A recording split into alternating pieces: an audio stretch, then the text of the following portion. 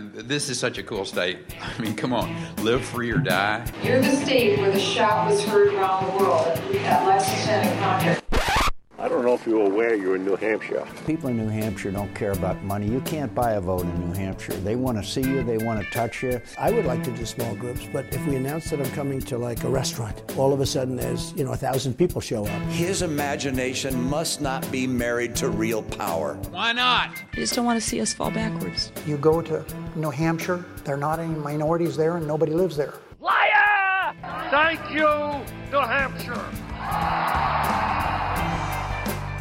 And now, from the campus of St. Anselm College in Manchester, New Hampshire, the existential flagship of presidential primary activity, your host, the executive director of the New Hampshire Institute of Politics, Neil Levesque, and because every ship needs a rusty anchor, Josh McKelvin.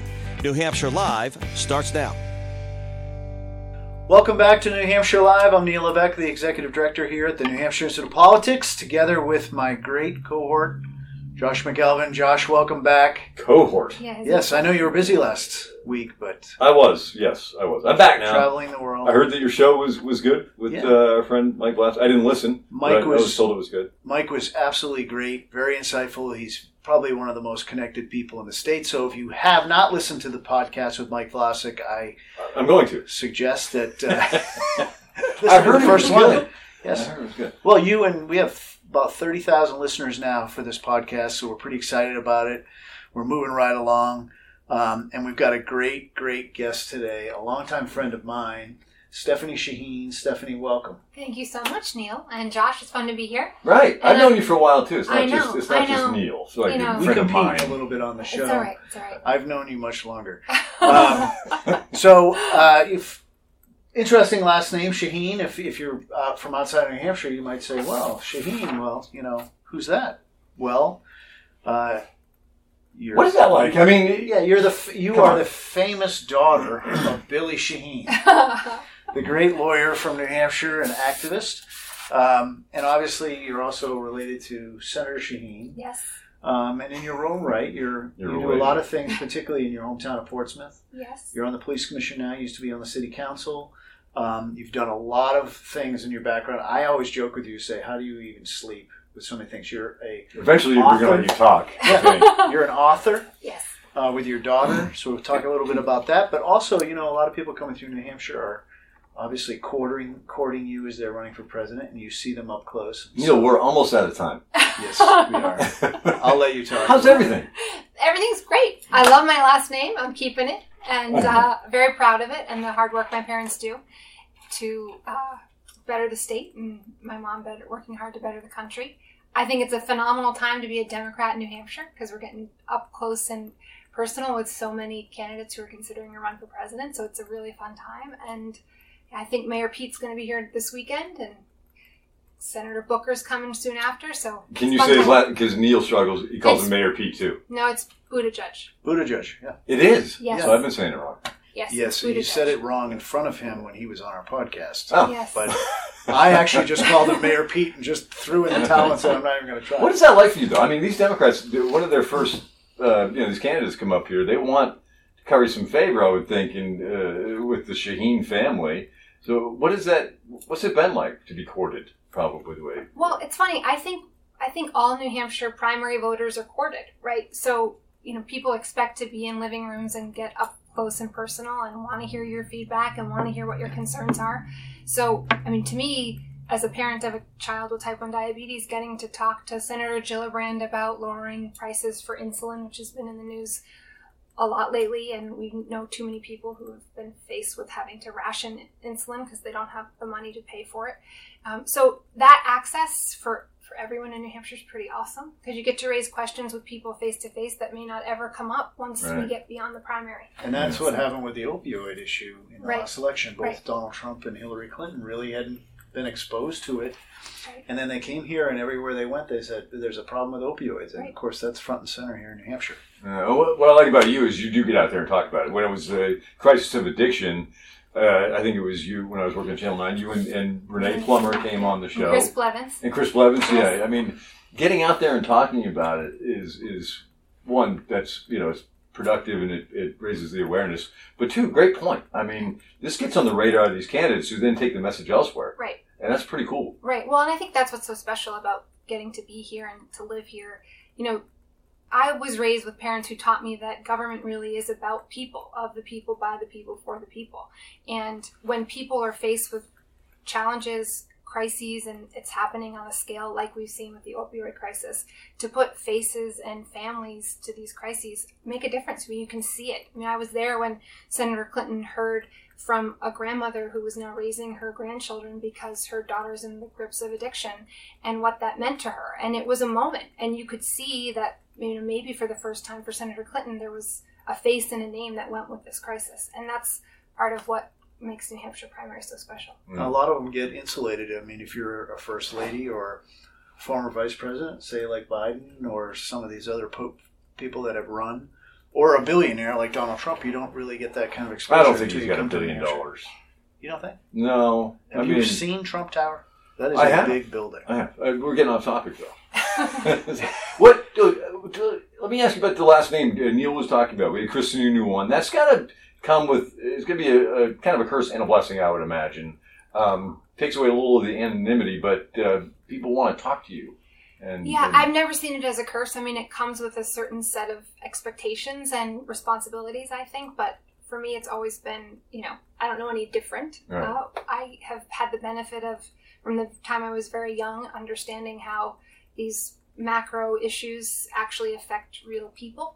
Because we talked about it all the time as kids, and we understood why our parents were working so hard for what they were fighting for. And so, I mean, it comes with a lot of responsibility, but great opportunity, and it's what we know, right? So we do what we got to do. We got another election coming up in 2020. It's always been a family affair, right? So, I mean, I can remember my very first real campaign experience, other than being dragged to presidential primary picnics. What was that? What was the first one? The first one where I actually felt like I was working, although even as a little kid, when my mom was on, you know, staff and helping run primary campaigns, I always thought I was working, you know, even as a little kid. But the first one I really remember where I felt like I was contributing was as a sophomore in high school, when my mom first ran for the state senate for then District 21. And I remember knocking doors with her, and, you know, I was 16 years old, and I understood why she was wanting to run. We had a specific issue in our town. There was a toll booth proposed for the exit off 95, and I heard from people about what that was going to mean to students at UNH and to some of our neighbors who were worried. And, you know, hearing firsthand, I mean, as a 16-year-old, was I really that worried about a toll booth? But what I heard was from real people about what the impact of financial issues had on their lives and what that meant. Yeah. Right, it was perspective. So what are some big issues now, as you're a Democratic voter now, going into 2020? What are some of the big issues you think that are out there that are affecting New Hampshire voters?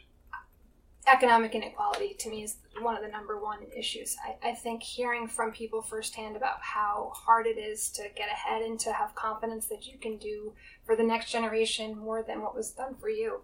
I mean, college affordability, accessing health care that you can afford, those are things that are right on the top of the list when I talk to people and what I hear from people. And our own family, I have 4 children. I have one who's a sophomore in college already, and one who's a senior in high school. And just trying to figure out how to navigate affording college without saddling them with incredible debt is something that keeps us up at night. And I hear all the time what this stress and struggle means for people.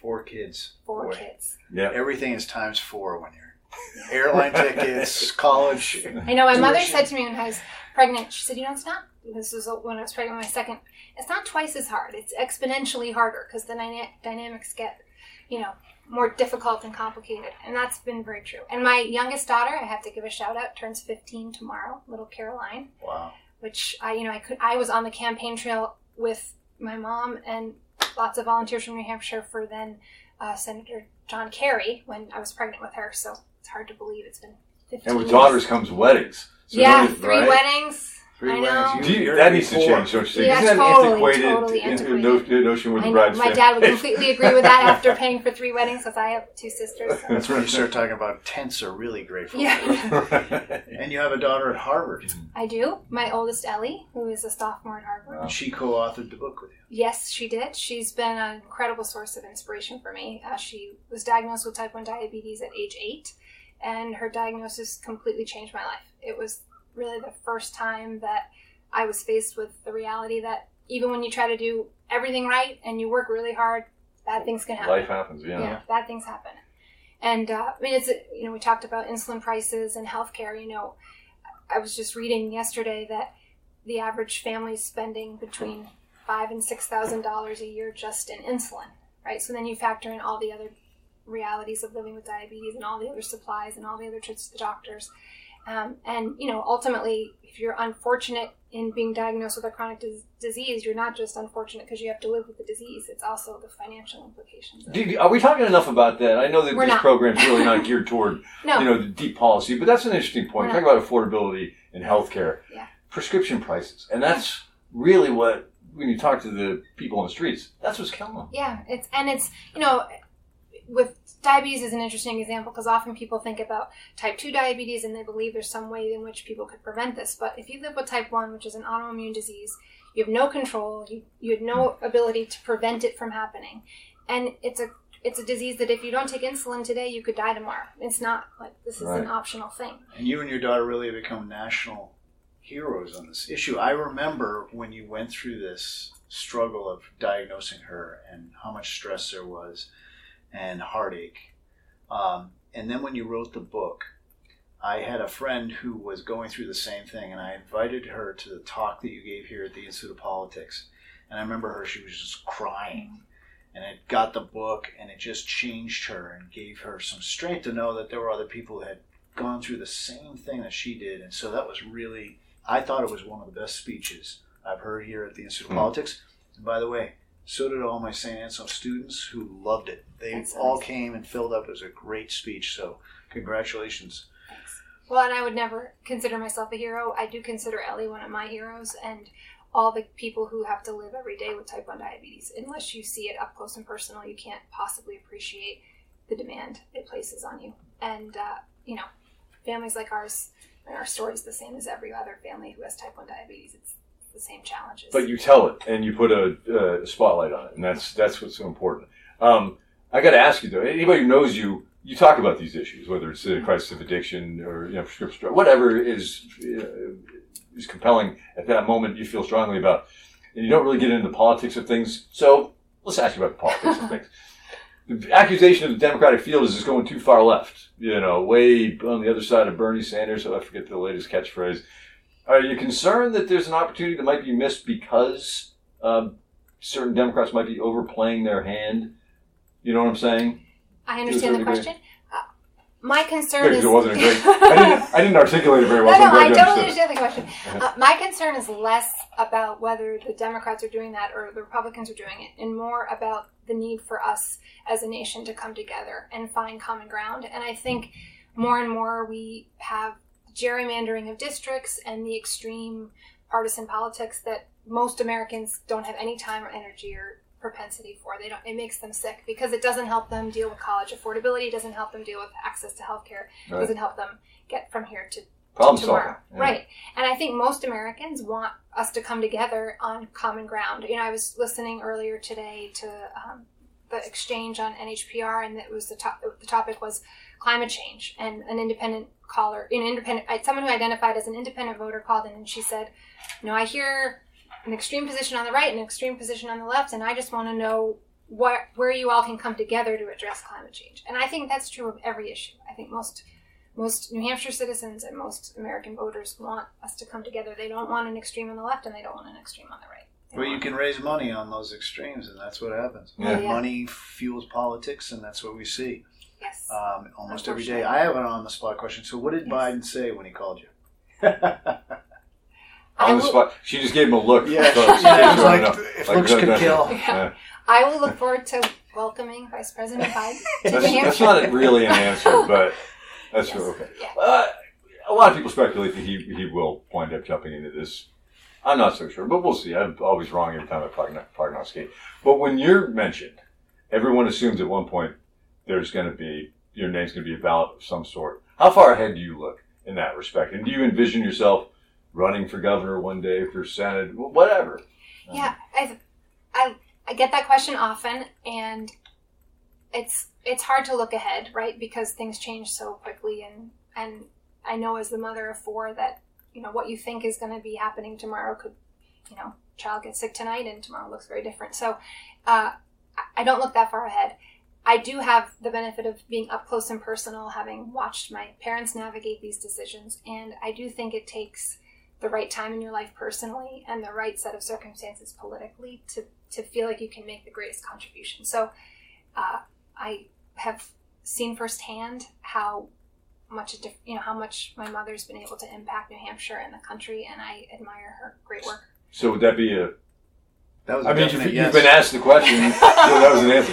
Yeah. So I think the answer is we'll see. I mean, right now I'm focused on trying to figure out how I'm going to afford to get my 4 kids through college. And would you like to, do you think? Get them through college? Yes, I would like to get them through college. I have very much enjoyed serving on the city council. I'm new to the police commission, but I'm enjoying that really very much. And I needed to, with the city council, jump in on my own and see, would this be something I can see myself doing? Could I be good at it? Would I be good at it? And I enjoyed it. So do you get to arrest people when you're doing that? I don't get to arrest. She has a badge, folks, just in case you didn't know. I won't be flashing it. Does anybody cut you off or anything? You can't flash the badge? No, I have not been flashing the badge. That would be the end. I'd get arrested in a second because I'd be wielding that thing like it was. But I can say one of the things I've really admired, having now jumped into this role as police commissioner, we have incredible men and women in uniform in Portsmouth and across the state, and we are lucky for it. I think this incident not too long ago in Manchester really brings that to the forefront. So we're lucky we have people who are willing to serve and do what they do every day, putting themselves in the line of harm's way. No question about it. What do you do when you're so busy? Yeah. I mean, and when you're not busy, somebody has something for you to do. I'm sure. You write another book? What do you do for fun? Yeah, what was it like? Was that just the act of writing a book? Was that? I loved writing the book. Yeah. So the book is called Ellie and Coach, Diabetes, the Fight for My Daughter's Life and the Dog Who Changed Everything. It's about our journey with Ellie's diagnosis and then finding Coach, who's a yellow lab trained to detect changes in her blood sugars. I loved writing the book. It was cathartic in a lot of ways. I worked with Mark D'Agostino, who helped us co-author the book, and he was fantastic to work with.